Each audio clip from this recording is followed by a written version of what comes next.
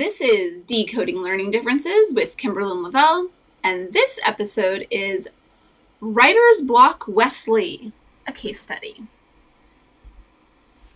So Wesley was a child who could read and comprehend at grade level. He understood math, but he was reluctant to write anything. If he was given an assignment, whether it was to answer a single question, whether it was to write an entire essay, he just sat there staring. And he would say, "I'm thinking," forever. For 30 minutes, 45 minutes, an hour, he would just sit there telling me he's thinking. And nothing ever came of it. I mean, I don't know how long. Maybe he eventually would have written something. But usually, nothing. For no matter how long he sat there. So, of course, I didn't generally just let him sit there. We did something about it. One thing that helped him was sentence starters. Something he could just copy down to get him started. So, if it's the answer to a question, I might start with how to answer that question. And pretty quickly, I knew that he already knew how to start it. I just needed him to say it to me, and then I would write it for him, or I would repeat it back to him, and then he could write it down. He already knew what to write. He just wouldn't start. So sometimes just having those sentence starters.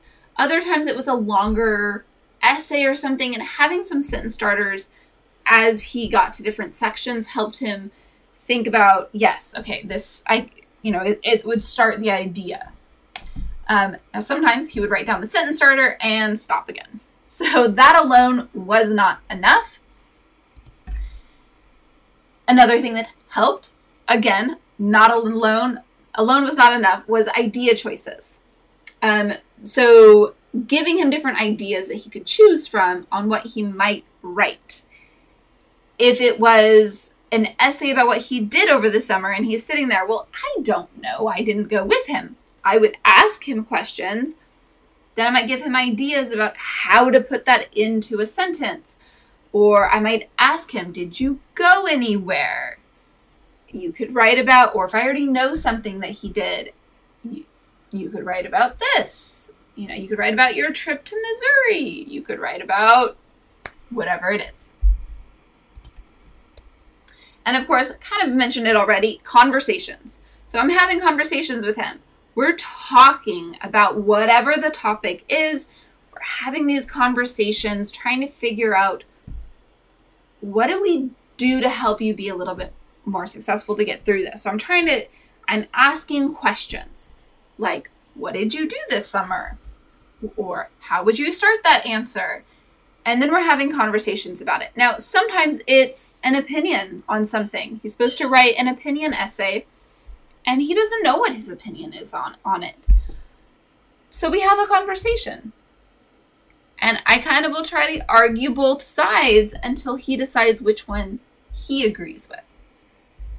And then we go from there. Okay, well, if that's your opinion, then why? And, we're trying to get a little bit more out of him. I might be jotting down little notes on a piece of paper off to the side as we're talking so that he can reference it later and not have to worry about remembering something or writing anything down in the moment.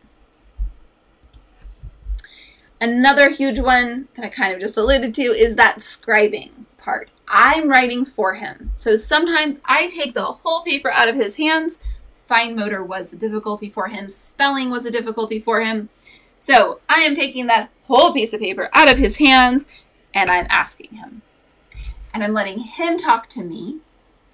And Wesley is telling me exactly what to write. And I am just writing it down word for word so that the pressure of the fine motor, forming the letters, the spelling, he doesn't have to worry about that part. He just has to think of the ideas. He just has to say the words.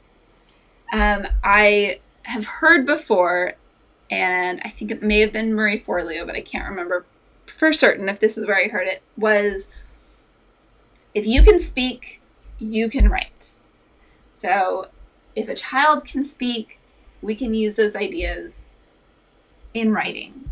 Get them generating their ideas, coming up with, what are we going to write? So taking the pressure of the physical writing out can really help. And it definitely helped Wesley, because I'm there, I'm waiting, I've got my pencil in my hand, I'm going to write for him. And he knows that. And it kind of helped loosen things up and get him to actually come up with something to write. And there were times that I could see on his face that he could not. He couldn't think of anything, or he was feeling too much pressure.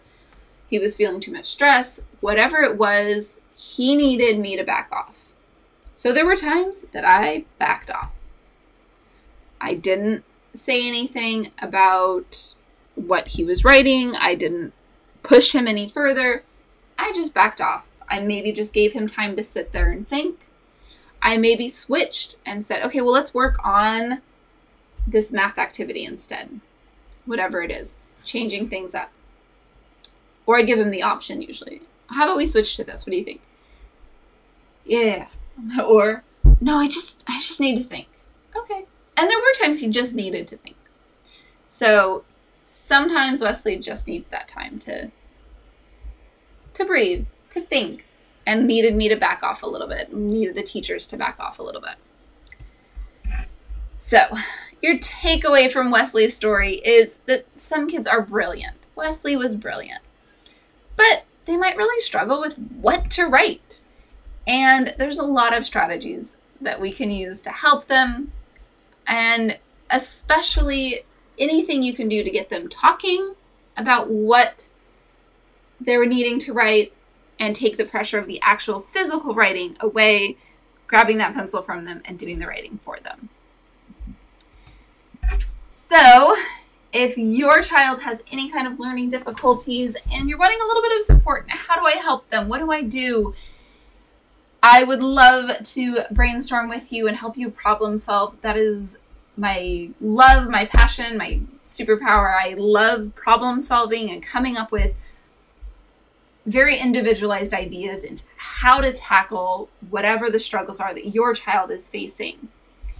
So if you want to learn more about that, you can look at yourparenthelp.com and the services available. You can email me, Kimberlyn@decodinglearningdifferences.com. And you can also just email me to tell me any stories you have, especially if you have a struggling writer and maybe something that worked or something you've tried or anything that is going on with you. You can email me, Kimberlyn@decodinglearningdifferences.com. I cannot wait to hear from you. And I'll talk to you again next week.